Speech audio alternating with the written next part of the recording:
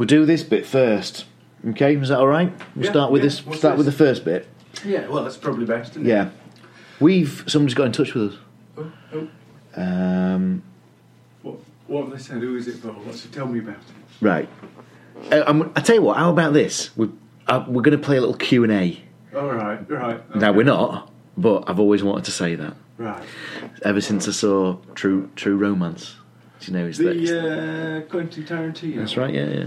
We're going to play a little Q&A. I've seen it, but I can't really remember it. Yeah. It's got Christian Slater in it. That's right. That is right. We're going. Harvey Keitel. Yes, we're going off on tangents here. Oh. However, we are going to play a little game here. What I'm going to do is I'm going to tell you what you think this is. Right? Okay. You're going to tell me what I think. No, it is. Wait. I'm going to ask you what you think this is. Right. If a man wakes up in a dark, foggy, beautiful yet hostile world after causing a fatal car crash, what's this? It's Twilight Zone. No, but isn't that interesting? You didn't say it might have been an episode of the Tales of the Unexpected. Well, it didn't sound like Tales of the Unexpected to me. It sounded a bit more like Twilight Zone. Right, shall I keep going? Yeah. Right. After this car crash, he navigates where he is. He's spellbound by its stunning ethereal... He's spellbound by his stunning ethereal nature. Right. Hang on. See, so I'm thinking here, it is more like Twilight Zone rather than Tales, okay. Because you don't often get an ethereal nature, do you? No. That's why neither of us know what it is, I suspect. Yeah, or, like, if it had said, and accompanying it is some really weird sax music, then you'd have gone, Tales of the Unexpected, no question. Unless but this it was doesn't say accordion music, in which case it's Tales of the Unexpected in France. Yeah, that's right, yeah. Yeah, so, let me go on, right? It, in this ethereal nature, includes a lake with small stars floating on pitch black water. What is this? What am I getting at? Tripping. Right, no, but we're on the same wavelength. We're on the same wavelength, Rob, because what this is a new story, okay? The plot of a new feature film. Oh, right. It's by a guy called...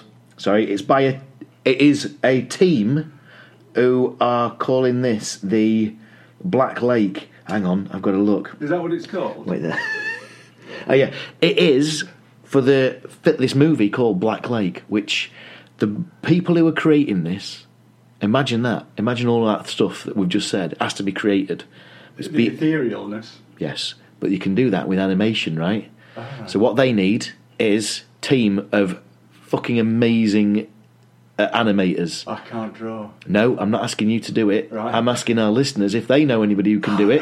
Right? And if they don't know anybody who can do it, maybe what they can do is contribute on Facebook.com /Black Lake Film, and then go to that, or you could go Twitter, and they're at twitter.com /Black Lake Film also. Imagine all of that etherealness in one film. I tell you what it means. It means extremely delicate and light in a way that seems to be not of this world. That's what it means. And that is exactly what this is. It's not of this world because it's basically animation. It's out of this world. It's animation. It's the strap. So let's cut to the chase, guys. Go in and do it. Have a look. If you can't do it, just contribute to how amazing this is going to be. Clearly, right? I can draw if you draw around your thumb, you can make it into a Labrador's head.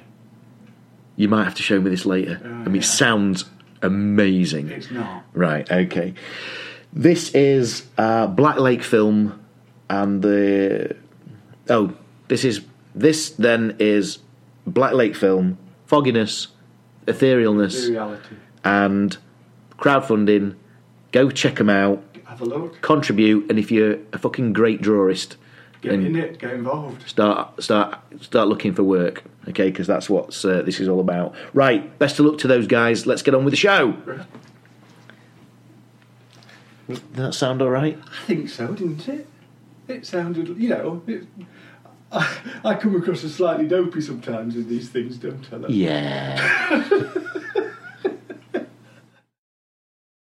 Are you in the Christmas spirit? That's really the question, isn't it? It's on everybody's lips at the moment. One of the questions. One of the questions, yeah. Are you?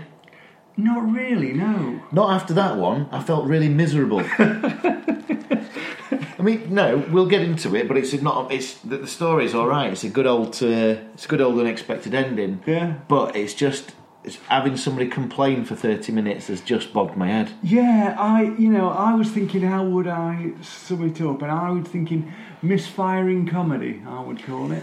Yeah, well, it was just too much of it, wasn't it? And also, I didn't know if that was his actual face or not. Does that make sense? What? Or if he was pulling a face, or acting? Acting to be pulling a face. Yeah. Throughout. Yeah, I think probably it's because it's Robert Morley we're talking about. It's Robert Morley. I think he's got the sort of face that falls into that sort of as a default, isn't he? Yeah. Which is probably why he gets cast in those sort of roles. I said to you, he's playing the sort of part that you would expect him to play. Yeah. Which is good, but honestly, it's not half an hour, it's 23 minutes, but he spends all of that time complaining. He must have been exhausted. Well, I'm exhausted, and I didn't speak. No, I once saw a film with him in, actually, where he played a theatre critic who had... Critic who had two poodles that he treated as though they were children, and he was later tricked into eating them in a pie. I've seen that. I think it's got Vincent Price in it. It might be.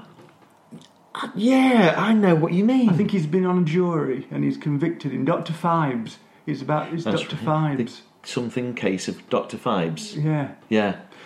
Yeah. Anyway, well, look, this is the start of episode 10 of season 3. 9 of season 3. 9. Oh, 9, that's right. Because there's only 9 episodes in this season. Absolutely. And this is our final episode. It's our big one. It is a big one, and I tell you what, it is the return of Amanda Redman. She's my type. Not only has it got Amanda Redman in it, it's got Joyce Redman in it, who is in fact her auntie. And I thought there must have been some sort of relation there, with the name. Well, and is Joyce playing the wife in this? Then the long-suffering wife. Yes, she's playing Linda Knox, who is married to Harry Knox, who is the Robert Morley character that we've been discussing. Have a think about this before we go into the intro music. At the end of this episode, let's think about what our best episode was, worst episode, and most memorable moment of season 3. Right. And what we'll do is we will do the intro music and then we'll review this episode. Let's go!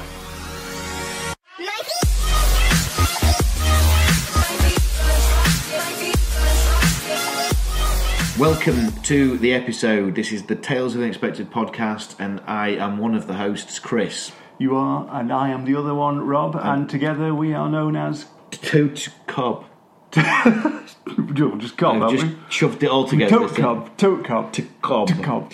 We are the Tales of the Unexpected podcast with Chris and Rob, and as I said, this is the final episode of season 3. So next time we're going to have a bit of a break, but then the next time you hear from us, it will be one of our specials. I think we've decided on that one. Haven't we? Yeah. We are doing Inside Number 9, aren't we? We're going to do Inside Number 9. It was actually my choice of it last time, and I think we all automatically thought that you'd choose the next episode anyway. Yeah. And you've gone for... I've gone for Le Couchette. It's probably how it's said. I think that's it. Yeah, I think it's the first episode of series 2 for them, and one of my sort of personal favourites. Yeah. Really.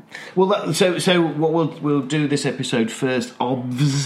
Did you like what I did there? That's very good. It's very up to date. Yeah, I reduced the word by a portion. Oh, a bit like Tot Cobbs. You're making a bit of a theme of this now. Yeah, absolutely. Well, I've just realised now that explaining it as I should have said obviously, and I'd have been done with it. Yeah, but you've made it longer, haven't you? Much longer. Now then, yes, we've already said Amanda Redman's in this, who is looking exquisite as usual. So we'll get to her. Is there anything we need to go into before we? No, I don't think so. I mean, obviously, to say that we are here in the Toy Factory this week.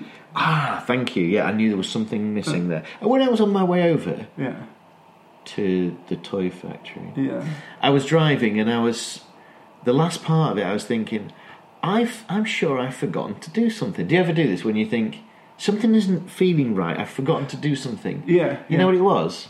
Forgot to indicate on the last turn into the estate bit. Into the trading estate. Yeah. I knew when I pulled up, I was like, something's up, and I thought I didn't indicate to come in here. I'm a big believer in indicate. I've just bought one of them. Well, I haven't I've had it for a while, but I use one of them dash cams, and it's like when somebody says, well, they told me this: if you're in the middle of an argument, pretend that somebody's recording it, and it automatically makes the argument like not go away but better. Right. You stop acting like an idiot. So good point. I've started recording my driving so that it makes me want to drive better and prove to the camera that I'm an alright driver. Yeah. But there is obviously the insurance side of it as well, to have something to say that if I'm involved in something, I got something to back up that. Unless of course it is your fault and you've been recording yourself doing it, you're knackered then, aren't you? Just eat the evidence. That's what I usually do. Anyway, so. Yes, what was I saying? We were talking about being in the toy factory. You were saying coming onto the trading estate. I forgot to indicate. So stuff like that. I'm now noticing when I've not done something that I should have done, because I'm constantly trying to look like I'm an alright driver, as if my life was on TV. Yeah, or as if you're being followed by a police car. A police car, that's the worst one, isn't it? Yeah. I was sat behind a police car. That we were pulled up at a traffic lights for a train line thing. Level crossing. Yes. The gates are down, police car's in front of me, and I'm behind the police car. And I started to wonder all of the things I'd done that were illegal.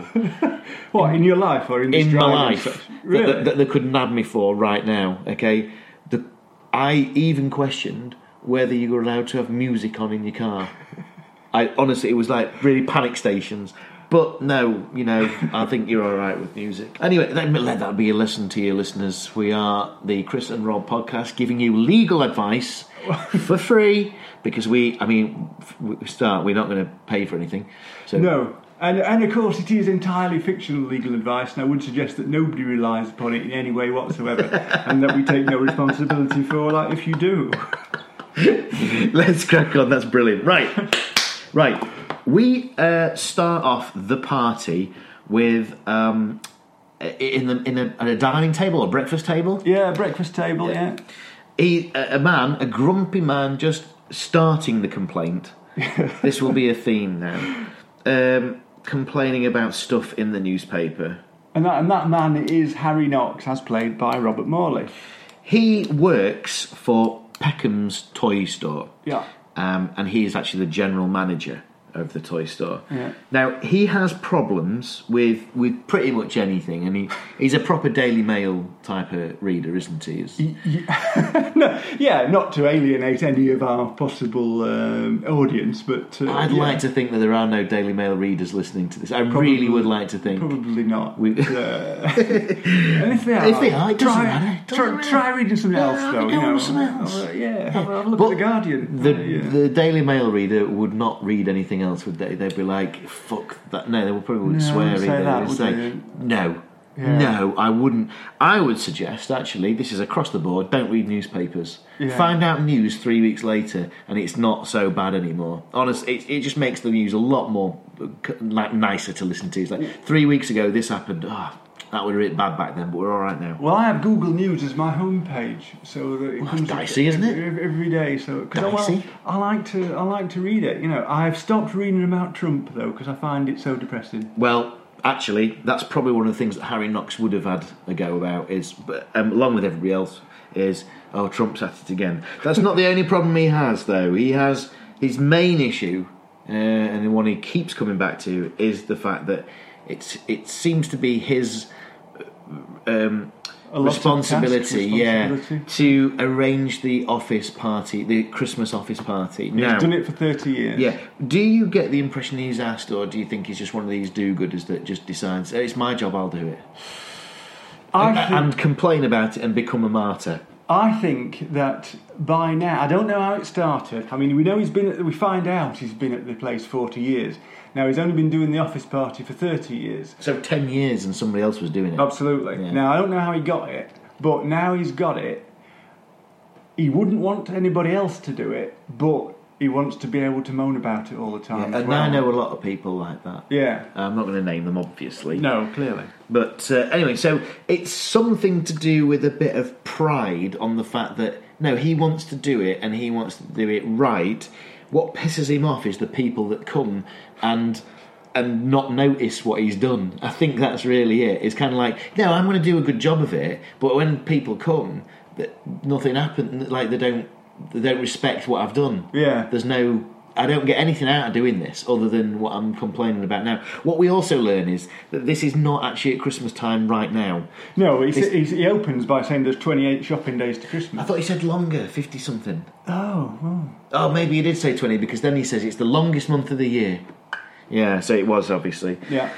So, anyway, yeah. He comes across as a bit Scroogey. A bit of Scroogey, but also he wants people to appreciate the Christmas office party for more than just dancing and getting pissed and trashing the place. Well, what else is there? I mean, what would we be doing at our Christmas party? Dungeons and Dragons? Yeah, I suppose so, yeah. He also complains about all sorts. He actually said, I love this line, actually. He says, the office party makes a great argument for euthanasia. Yeah, because he's saying about there being lots of pensioners going and stuff. Now, is this something that used to happen in the 80s but does no longer? Because I've never been to an office party where retired people go. I've worked for the last two places I've worked. Well, let's call them two places. They're massive corporations. Yeah, and the parties are huge. But this place is I'm not saying it's a family-run business, but it feels like it's a one-building sort of thing. Yeah. So the office party is whoever's in the building. Yeah. And not just a selection of teams. Yeah. So actually, what he could be saying is that somebody like him who's worked there for 40 years, there'll be a couple of others who worked there 20 years, 30 years and stuff. Yeah. It probably is full of pensioners because, they're tied to their job. They're not moving along like in corporations. Right. So you reckon these pensioners are still working there? Then? I think that I think that the office party is different to what it is now. Right. I can't really sit. I don't share his issue with it because in my parties there are like it depends on how many teams are there, but it's generally people that are younger than me and people are younger than me. Right. He is the epitome. Harry Knox is the epitome of a businessman, a grumpy businessman. Yeah, I mean, this sort of reminds me of something else that I found on the net. To be honest, he wants to kill people at a party. I was looking about this was on a website called AncientOrigins.net, and there was a discussion about the Ark of the Covenant, and it must have been being carried out by religious types of people. So the first person said, and I'll not name him, but he said that the Ark of the Covenant was removed by God from the temple in Jerusalem when Jesus was crucified, and the veil was torn in two, revealing the Holy of Holies. It's now in heaven with Jesus. The Ark represents Jesus. So that's. I don't know if I fully understand what you've just said there. Well, I know what the Ark is because I've seen Indiana Jones. Indiana Jones, right? But that's all I know. Right. Well, it's supposed to be. It's supposed to be the thing that contains the Ten Commandments. Yeah. And there are a number of people, various organisations, who lay claim to actually having the Ark of the Covenant. Right. And so this was looking at who might have it. Right. And so one of the commentators says nobody's got it because it was taken into heaven by God when Jesus was crucified. Oh, so we're all looking for nothing then? Absolutely. Right. So that's what he says. Then there's a response to that which sort of starts off okay, but then gets more and more agitated as it proceeds. Brilliant. Let's hear this then. So, and what some of the words is written in capitals. Right. So I'll try and show them. It says the Ark of the Covenant disappeared during the 2-year Babylonian siege of Jerusalem in 532 BC. Nobody and nothing got in or out of the city. Everyone was starved to the point where some ate their own babies. He actually says at their own babies, but I'm thinking ate. There was no way that the ark ever got out of the city. Jeremiah lists all that was taken to the isles, and the ark was not among these things. Record would have stated it if it had been. The ark was never seen after. The comment that it was taken by God at Jesus' crucifixion is proof of the ignorance and malfeasance of this lying spew. Yeah. Do not believe a single word that they say. They are an absolute liar. One that needs to be busted in the face for their ignorance and misrepresentation. Busted in the face. Not a very Christian attitude. That's the whole Bill Hicks thing. We don't like what you said about Jesus. Well, forgive me then. But I love that he sort of works himself up. And, so he's starting off by saying nothing got out. Then he gets on to calling him a lying spew. And then he's a liar, and then bust him in the face. I like the nothing and no thing. Nobody and no thing. Right. Are you saying that this is what Harry Knox is like? That he just gets himself on the absolutely the trail of upset? Yeah. Some people like it. That I enjoy watching Love Island. The Only Way is Essex and Towie. Yeah. There are a couple of others. Big Brother to an extent. Yeah. More about what happens in it. But I watch those because I really enjoy having something to moan about. Yeah. If I don't have the things to moan about, it's cool. I'm not doing it for the sake of it. Yeah. But I enjoy it's like a release of just going, I can't believe what I'm watching. The big one, I think I've mentioned it already, is the overuse. I say incorrect use of 100%. Oh, when they're at 110% and 1,000%. Well, no, that's another thing. But when somebody says, well, you should leave him 100%. Right. Now, yeah, I literally can't stand that. And literally is another one.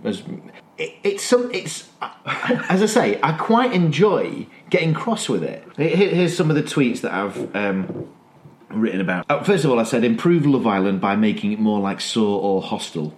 It's just an idea. Pin that for now. Right. Okay. Out of 8 uses of the word literally on Love Island a couple of nights ago, only 6 were used incorrectly, which is a bigger improvement. 10 great uses of the phrase 100% in last night's Love Island. Why say yes when you can use a proportion in relation to a whole, which is a maths thing. Which is another thing, isn't it? It's like that hashtag maths. I would have said that. So another day on Love Island, and another collection of slowed down plinky plonky piano shitty John Lewis advert cover songs, which I don't know if you've noticed. Seems to be a fashionable thing to take a record, I should say. Yeah. Slow it down, get a cutesy girl singer on it, plinky plonky music. Oh. You'll see it all over the place, and the next time you see one, if you've not noticed it, you'll go, I know what you mean. Right. Even split tonight between literally and 100%. Closely followed by obviously, though. Nice to see Gravitating make an appearance again. And the return of It Is What It Is. But Vibe has taken an early lead. I actually wrote that within 10 minutes of it starting. I'm sure there was a point to it. I enjoy getting worked up about it. I don't think I could have gone to that extreme, though, because that seemed like it was genuinely like, you need to pay for your ignorance sort of thing. Yeah. Which is how they would have dealt things. Is this Robert Morley or is this the Angry Christian? Angry Christian. Yeah. That's how they would have dealt things in Christian times, though, yeah, isn't it? I think it was a bit like that in those days. Eye for an eye business, that's probably pre-Christian. I apologise, I don't know. You know, the kind of like, I don't know why they got rid of Jesus, okay, but it just seems a bit extreme for somebody just to believe what they believe. That's Romans for you. Yeah. What did Romans ever do for us? Yeah. We are in Toy Factory. A Toy Factory. Well, we're in the car actually now. We're on our way to the Toy Factory. This is not us. This is Robert Morley. He is listening to a How to Speak French tape, which we don't know the reason for that. That becomes obvious in a minute. And it seems unlikely, doesn't it? It does. It seems like why was this? There must be some reason. It could have just been his eccentric behaviour. Yeah. But no, there is a reason. We'll find out in a second. We pull up outside Peckham's toy van and toy. And there's a van unloading. Yeah, so we know that it's a toy shop, and then we're introduced to Amanda Redman, the beauty. And it turns out that she is Harry's secretary, isn't she? That's right, yeah. She's She's wearing one of those all-in-one suits that that led me to sing about Althea and Donna the other week. Yes, I still love that. She's a stunner, isn't she? Let's face it. But she gets involved in a conversation with Mr. Layton. Yeah, Gary. Everybody's talking about Mr. Layton, aren't they? I mean, Harry's wife has said, "Why don't you let Mr. Layton deal with it? He's a safe pair of hands or something." Yeah. Layton looks like he's odds on to take over. Certainly seems that way, doesn't it? Which is all right. As a younger guy, you can't give it to Harry Knox, but Harry Knox has got a problem with this. Yeah, Harry Knox sounds like a bit like a detective in the 20s, doesn't he? Yeah, he's got one of those sort of names. Yeah. Anyway, so they're talking about this possible merger. Yeah. Between a Belgian company. I thought it was French. Well, they said Brussels. Right. So maybe, whatever it is, but their head office is in Brussels. But this merger from Leclerc. Have you made that up, or is that... No, right? Leclerc, I wrote it down. Leclerc would be the other, like the Beckham's rival. Yeah. And by merging, they would become a bigger... international toys seller, right? You've got to be aware of the Monopolies Commission. You do, and that's what's scaring people, because people will be out on their arse. Yeah. This will absolutely mean redundancies if it goes through, and it looks like it's going through. Yeah, I mean they're actually saying everybody's job's at risk, especially Mr. Knox is what they say, because he's been there 40 years, and his Christmas parties are known for cocaine abuse. Sex in the punch bowl. I think that must have been a different show you've been watching, because you're probably right. I can't imagine old Harry getting up to that. I didn't write that down actually. I ad-libbed that one, right. And so it was just from the annals of my memory, or my anals. Oh. Now then, so they're then talking about Mr. Knox. Just let me go on this one, right? Yes. On the anals. There's some sort of dispute and about whether Uranus is called the planet is Uranus or Uranus. Yeah. When I was younger, it was Uranus. Uranus, yeah. Now it's usually Uranus. But when I was looking through these titles, like I do, one of them said Uranus is gaping open. I mean, they must have known. And it was a story about the fact that allegedly, and you see now I'm thinking about it, the gases surrounding Uranus part in order to let out a big gust of gas. Oh, so it's doing what it's. Says on the tin. Yeah. Well, I was in when I used to be a trainer. I was in front of the whiteboard, and I was writing analysis. And somebody came into my room mid writing. We dealt with those. People are laughing in the background. It's like, I'll deal with this in a minute. Dealt with them. Shut the door. Right, what's up? And I got partway through analysis. I got to the L, basically. So I'd written anal, and it was just anal was on the board for like 5 minutes, and they were laughing about it. Anyway, sorry, crashed. Now, so what they're also discussing is not just the merger, but Mr. Knox himself. You know, he's a stalwart of the company, and he prides himself on his Christmas parties. But they're also talking about the fact that there's this secondary party. Yeah, they are. Now, those two are talking about the fact that there's a secondary party on the day before Knox's official Christmas party. Yeah. And it's going to be happening at the George. Yeah, they talk about it not as if there's a conspiracy about it, but more that it's well, I don't know. There is some importance to it. It can't be moved. There is a reason why we're doing it. It's definitely happening. Yeah. It's going to cause a bit Knox to be. His feathers are going to get ruffled. Yeah. That sort of thing. But just them two there. Isn't just them two. Right. But they know the type of person to deal with. Now then, he overhears part of that conversation. Sorry, Mr. Knox walks into the room and overhears part of the conversation. The part of the conversation he hears is just his word party. Yeah. So he says, what do you mean party? And they say, oh, the party at the George. Now, it's not as if they're trying to put him off. There's a bit of a smokescreen. Okay? They're saying it's not for old types, but you're more than welcome. Yeah. There's going to be disco dancing, but you're more than welcome. Yeah. Bring your wife, but you're more than welcome. Now, he drinks from a cup that doesn't have anything in it. Yeah, absolutely empty. Well, I noticed that Mr. Latham, what's he called? Leighton. What had happened is Amanda Redman had brought in a cup with a saucer over the top, presumably for Mr. Knox's drink when he comes in. Mr. Leighton, I'd seen him have a drink from this and then put the saucer back on. Right. But it must be that he drained the whole cup and drained it because Knox turns it upside down, there's nothing in it. That's right. But that must be what that was about. Right. It was an odd moment, that. Yeah. And also I was writing notes, I only caught the tail end of it, so I wasn't entirely sure what you were meant to have seen there. Right. Okay, he's more complaining about the party. And also, he's been told to go and see Mr. Peckham. Mr. Peckham needs to see you, sort of thing. Yeah. And he also wants to have a word with Mr. Peckham anyway, so that's okay. Yeah.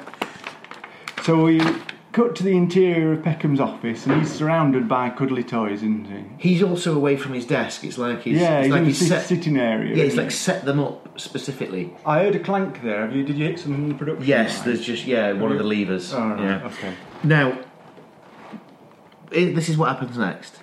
He leans over to one of the bears with a cup of tea. Yeah. And then says to the bear, 1 lump or 2. And then he hears the door go, and Mr. Knox comes in, and he kind of, I'll just put that down. What is going on there, Rob? Well, it looks to me as though perhaps Mr. Peckham is ready to retire. Yes. I've had that cleared by legal as the explanation. Yeah, that's it. That's what's happening because, and he is, and there's no secret here. If this merger went through, he wouldn't be in charge. Yeah. And if even if it doesn't go through, he'd be looking for somebody to replace him. Yeah. So that's his prerogative, and it's because he's feeding drinks to cuddly toys. Yeah. So Robert Morley comes in and he explains about the rival party, but Peckham seems really unable to grasp what's being said to him. Yeah, he's either not concentrating. Well, he certainly doesn't see there's a problem here. Yeah, but he's not concentrating. Or it could be that it's a ruse. Now he also, I think, all the way through this, I get the impression that even Peckham wouldn't be going to this secondary party. Yeah, yeah. So that's the other thing. He's not Disco Dan, is he? No, it's almost like, look, the kids are going to do what they want to do, and let Amanda Redman do anything she wants. An interesting thing, right, about how things change in the passage of time is that when this was made, disco was the dance, the choice dance. Yeah, and the event, it was the in thing, wasn't it? Yeah. Nowadays, if you say you go into a disco, people laugh in your face, don't they? But I love the disco dancing. There'll be disco dancing. But what do they call it now? If it's not a disco anymore, I don't know. Just night out. Yeah. Going to get mortal. Going to you'll know this from I've seen them all. I've seen them all. Yeah. Mortal is one. Right. On the Lash. That was more a 90s. Yeah, I remember that. Britpop, wasn't it? Yeah. I don't know. Well, we'll go with Get Mortal then, right? Yeah. Okay, so now then. So Mr. Peckham doesn't seem to be following for whatever reason what that's right. Harry's saying to him. Yeah, his answer to it is really Christmas is Christmas. Yeah. This is going to happen. I don't mind. You shouldn't mind. Don't worry about it. That's what happens at Christmas. Yeah. Christmas is Christmas. Which seems fair enough. Yeah. Now, then Gary comes in. Now, we've seen Gary, the actor, before. Yeah. Is this Mr. Leighton? Leighton. Mr. Leighton. I'm having real trouble with his name. He's played by a guy called Leonard Preston, who doesn't have any you see, Wikipedia thing. It wouldn't surprise me if he's been in these before. IMDb. Got it, So we're looking around the 80s, aren't we? Early 80s. The party is the landlady, Billy Weaver. Ah, right. Well done. But he's different because he's obviously a lot older, and he's got a moustache in this one. Yeah. That's one way to sort of disguise an actor, innit? Stick a moustache on him. But Billy in the landlady was meant to be a younger type, and Mr. Layton is obviously he's not old, but he's mature. Yeah. Right. Yeah. So there we go. Well, they get spotted. I'm impressed. Yeah. Now then, so he comes in and he's conducting some sort of business with what's his name? Mr. Peckham. And this could be part of the merger. This could be part of his succession, whatever it is. But when Harry Knox leaves the room so that they can have the meeting, they start laughing, and he can overhear them through the door. Yeah. So he listens, and I didn't quite catch if anything we were meant to hear anything in particular. Well, we do. It does seem that Mr. Peckham's pulling the string on a bear at this point. He did. He pulls the string on a bear and he says, "I'm coming to your party." Is that right? I think he must do. Yeah, whatever it was. But he laughs, and I'm not going to Harry's. Yeah, they're fucking in on it together, and they're laughing at me. Yeah, that's what he thinks. Anyway, he's pissed off at that. Now, he's pissed off at everything. I started writing. He's pissed off at that a few times. Anyway, I'll try and mention them all. Then, so this is taking exception to the rival party, and it's night time. Back at his house, in bed, and he wakes up, he can't sleep. Yeah. And the reason he can't sleep is because he's pissed off about the rival party. Yeah. I mean, before this, he's telling his wife that he's off his food, and she's saying that she's been talking to Mrs. Peckham, and that there's going to be a takeover. He's going on about the disco still. Then they go to bed. So, and he's just saying, fuss. One thing's quite clear here, that he doesn't mind going through fuss as long as it's in his favour. What he fears, quite clearly here is that he's lost control of people's... He don't think he can influence people anymore. Yeah. That's what this is all about. I mean, he thinks it's boring, his office party, and he's fearing that... He's sort of imagining all sorts of debauchery going on at the disco. It's gonna, and he's saying, "Well, who's going to want to come to my office party after a disco?" It's going to be a downer. The next day, people are going to be hungover. They'll go out and they'll be like, "Oh, Jesus, wet," and that's it. So he knows that a boring party with people who are hungover is a recipe for disaster, for Christmas party disaster. Which you'd think he'd like because he's so miserable, wouldn't you? He'd fit in really well with that. He would like it if he went to one that failed that he didn't organise, but this is going to fail on his watch. He can't bear that. Yeah. So anyway, right, next day. Well, actually, this is now a leap into the future by a couple of weeks, maybe. Yeah. Because the people from Brussels or France, wherever, have come over. We're there before all of that, actually. We're in his office. We're in his office. Cause he's dictating a letter about some stock that's gone missing. Yeah, he looks out the window and sees Gary... Mr. Layton. In the George. Going into the George. Because from his window, from Harry's window, you can see the George, which is the venue for the competing party, can't you? Now, it's not a surprise that Gary would be there. He's just pissed off that he's there. Yeah. He's thinking, God, he's getting his party all set up and...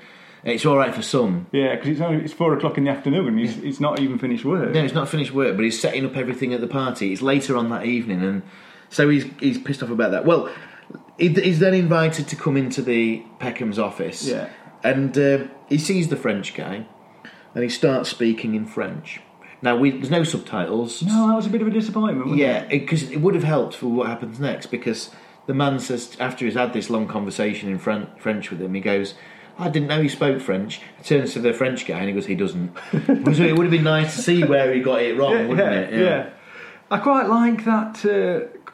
I mean, that's quite a good joke. I think that. I think it could have been done better. Yeah. I don't know how, just off the top of my head, but I feel that I like the joke.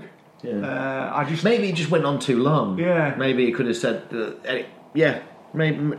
I agree. I think that could have been improved somehow, but that is a bit of light relief for what is essentially a very miserable episode. And it's easy for us to sit here and say that could have been improved, but I don't know how, isn't it, really? Yeah, with 12 listeners per episode. So, he's then... Oh, yeah, so whilst he's back in his office, he's he's talking about how the Christmas decorations are like obstacles, because he's trying to get... he's hitting his head on them and stuff. Which, again, is Scroogey, isn't it? Yeah, absolutely, yeah. He doesn't see that it's meant to be a time of uplifting. Yeah. It's just an annoyance. Yeah. The thing is, I don't think he has it in for Christmas. I think he has it in for how people treat Christmas, for how they behave at Christmas. We have to have a Christmas party. We have to do it this way. We have to run. We have to rush. We have to be rude. We have to barge in. Yeah. That's what he has a problem with. See, he can't just sit and still and let the world just work. I'm wondering why he did first get involved in the Christmas party. Did he feel like this 30 years ago? No, I agree. I think he obviously went, I'll have a go. Yeah. And it worked. So he did it the next year, and it worked. So, he did it the third year, it worked, and they said, you should do this every year. And that's how it happened. Yeah. So has he bittered over time? Bittered over time, definitely. Is he the sort of person who would be doing a blog about how miserable it is to be 40 or something? They didn't have YouTube in them days, Right, Rob. okay. He goes home. Yeah. He is putting up Christmas lights. A bit late, perhaps? Well, we know that it's the night. It's got to be the 22nd. The 20th, isn't it? Because the office party's the 21st. Right, okay. And the disco's the 20th. Right, there we go then. So it's the 20th, so it's that night. So he's putting up Christmas decorations. A bit late, in my opinion. His wife is dressed up and she says to him, you better go upstairs because we're going out in a bit and get your dinner jacket on. We're going to make a meal of it. Because instead of them going to the George, they've agreed to go to this lovely little Italian. Yeah. She's booked a table for 7, she says. For 7, he said. For 7, 7 p.m. Yeah. 7 p.m. Because it's just 4 of them going, because he's going with the Peckhams. Going with the Peckhams. So they're not going to the party, the George party, either. Yeah. Great news. He seems to be a bit happier that at least somebody's on his wavelength. Yeah. Now then. He goes back to the office, but that's not really clear why he's back at the office from just going back home. No, they turn up, don't they? Does he turn up with his wife at this stage? No, he just goes to the office later on. I think he's picking up. Actually, I think he thinks he's picking up Peckham from the office. Right, but because what he does is he takes a bottle from his office, and he goes to Peckham's office. Sue comes out of the office, who he's never seen before. Who are you? She goes, I'm Sue, I'm the temp. He goes, I've just come to see Mr. Peckham. He's not here, he's gone out. Where's he gone? He's gone to the George. Yeah. I'm the only person who's not been invited. Everybody else is there. And he's like, fuck this. So he he puts down the bottle, says, there you go, happy Christmas, or whatever he says. Yeah. And now he's in the mood. So he leaves. It's difficult to notice when he's in the mood, I would have thought. I mean, he leaves the office and then decides, I'm going to go out to the George and see what the hell's going on then. Yeah, he seems to go back to his own office and have a drink first. There's carol singers. We can hear carol singers. Carol singers, Cut to carol singers on an external shot, and because they're outside the George. And then we see Knox sort of looking in the window of the George, a bit like he's having a spy. Spirit of Christmas Past or something like that, isn't it? I thought he looked a bit like Dan Aykroyd in Trading Places when he sees Eddie Murphy having There's 2 different cultural references for you. And so he actually walks around the back of the George into like this party area. Yeah. And he quite rightly realises there's no disco going to be here because it's all tables. They're all like sort of like set up for dinner service. He goes, this isn't a disco.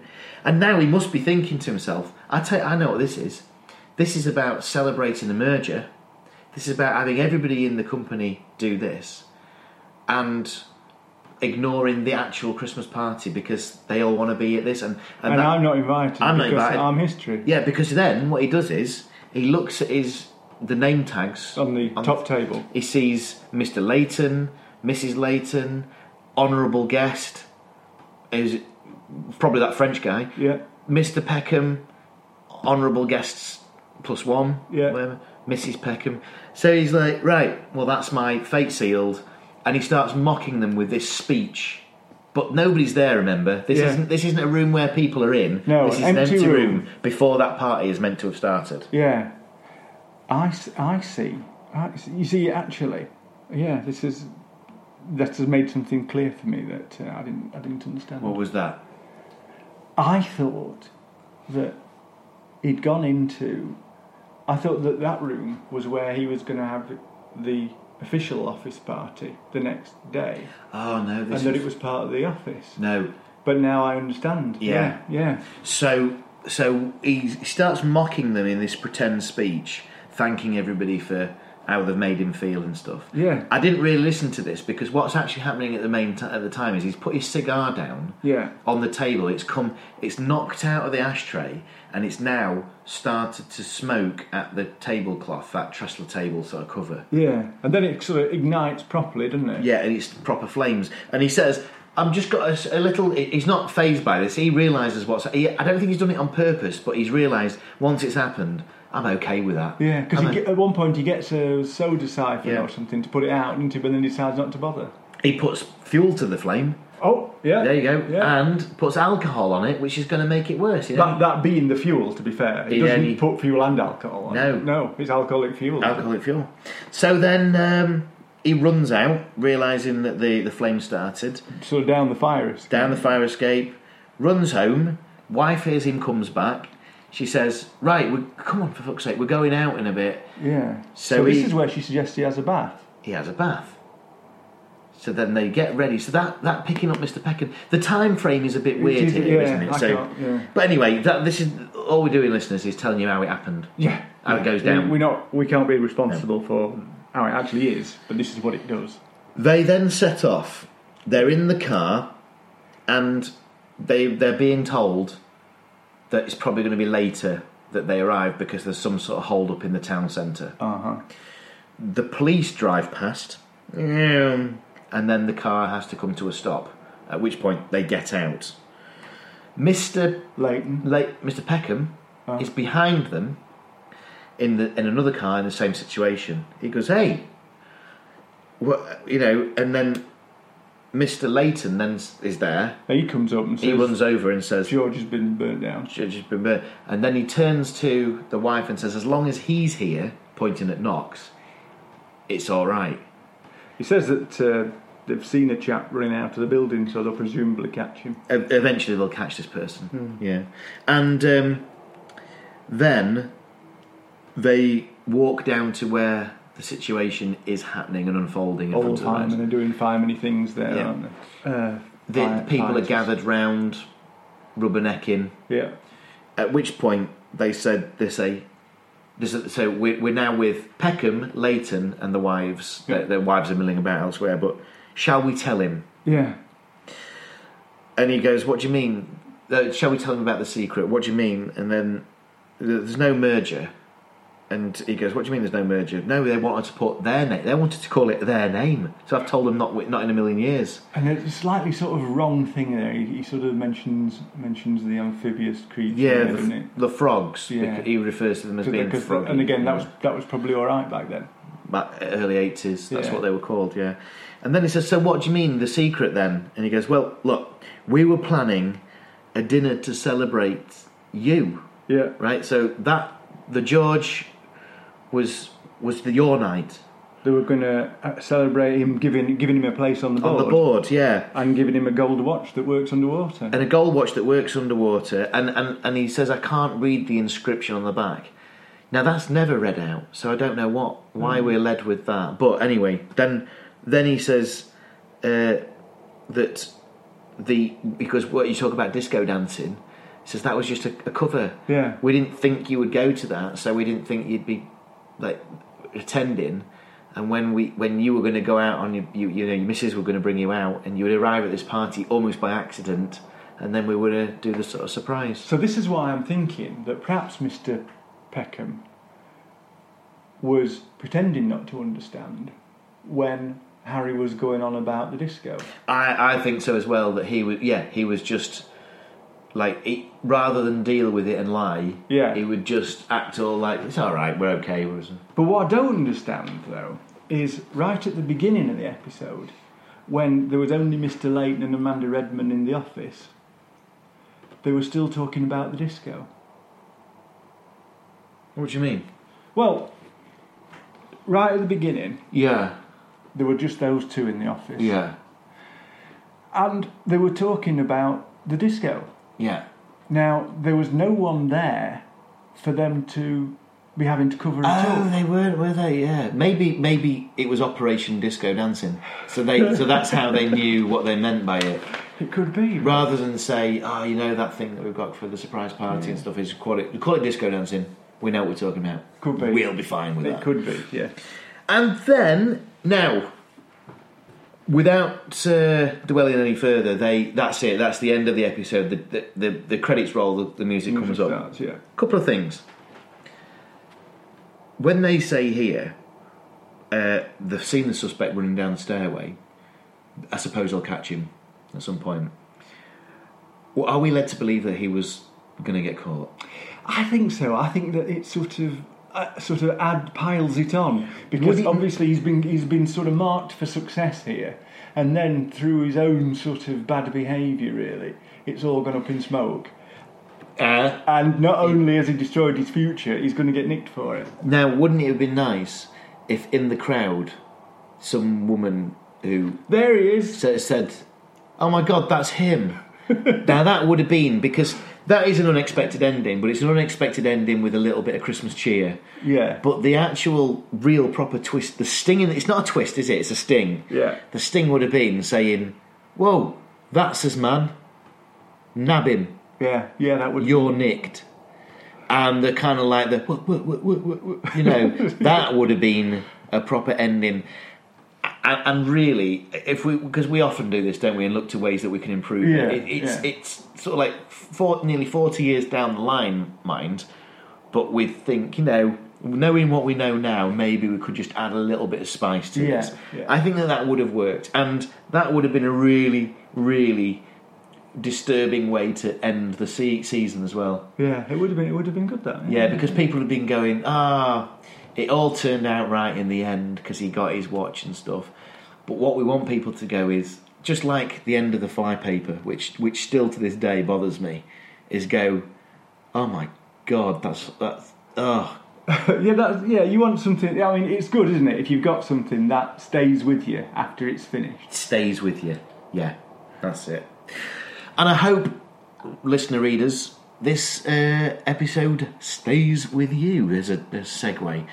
And so what we said we'd do, if you just remember back to the start of this season, we're going to have a look at all the ones that we've done, and as we've finished on the last episode, see which one we enjoyed the most, our favourite moment, and the worst episode. So if you don't mind, I'm going to go. Okay. My worst episode is not because it was badly done. Right. My worst episode is because I don't ever want to watch it again. Right. And it's because it's so disturbing, and that is Flypaper. Yeah. And I have this similar thing when people ask me what my favourite because I'm a big horror fan. One of my favourite horror movies is Funny Games, which is so horrible. And it's not that it's gory, it's just disturbing. I don't ever want to watch it again. Eden Lake has a similar sort of thing to it. Yeah. I don't want to watch it again, but that's not to take away from how amazing it was. It's just it must have been that good for me never to want to watch it again. Yeah, it genuinely. I mean, I don't watch torture porn or anything like that, and I suppose that's not really. It's no, it's not like Saw or Hostel, is it? But I don't really even watch much horror. But for some reason, I think I read a good review of that in Empire. Yeah, and it was amazing. It's just horrible, and that final sequence that was kind of that's So anyway, so for the fact that it's the worst, but because I don't ever want to watch it again. Right. The Flypaper. Right. Favourite moment. I think it has to be just Amanda Redman. I was, as you know, I was a massive fan of Joan Collins. Yeah. But she's outstayed her welcome. I've not realised how slutty she actually is. and she doesn't do herself any favours in the Tales of the Unexpected, actually. But we are still hoping to have her on as a guest. I probably didn't need to mention that last part. However, I still think that she was hired. Her role, that's perfect for Joan Collins because we need her to do this, that and the other. But Amanda Redman is a sort. She's absolutely wonderful. Right. And so we're talking about favourite episode there, aren't we then? I actually really liked, and I think this is down to the acting, Vengeance is Mine, Inc. Right. I was going to say the one with Greengrass in the... Yeah. Where is with the constable? The constable painting, yeah. But I actually really liked I like Vengeance is Mine just because of how it's full of fun, very well done, and I can also imagine that sort of business doing really, really well. Well, if I had to go for my least favourite episode, I'd say it's Proof of Guilt, where the guy eats the gun, because it's farcical. I forgot about that. Yeah. It's just ridiculous. That in that episode, it has cliched detectives. Yeah. And possibly the worst. Not alibi. I guess sequence of. What's that one? I don't know. How to get away with murder. Whatever it is, but yeah, you're Story. Right. Yeah. But obviously, we like. Adam Dalgleish. Yeah, well, and we like the old guy who was in Lovejoy. He was a young guy at this stage, Dudley Sutton. Yeah. We like him in it. He's very much put upon, isn't he? Right. But yeah, there are cliched characters. In my mind, it's just a stupid plot, and I don't like it. So there you go. That's that one. So you wanted worst, best, and most memorable moment. Memorable moment. Right. I think, let me just have a think about this. Right. I've written here, I'm just looking at my notes, sorry to interrupt, where I've written it's not a disco, it looks like I've written it's not a dildo. Which is not. It wasn't either. No. It wasn't either of those. I mean, my sort of worst note was... interior, house, tree.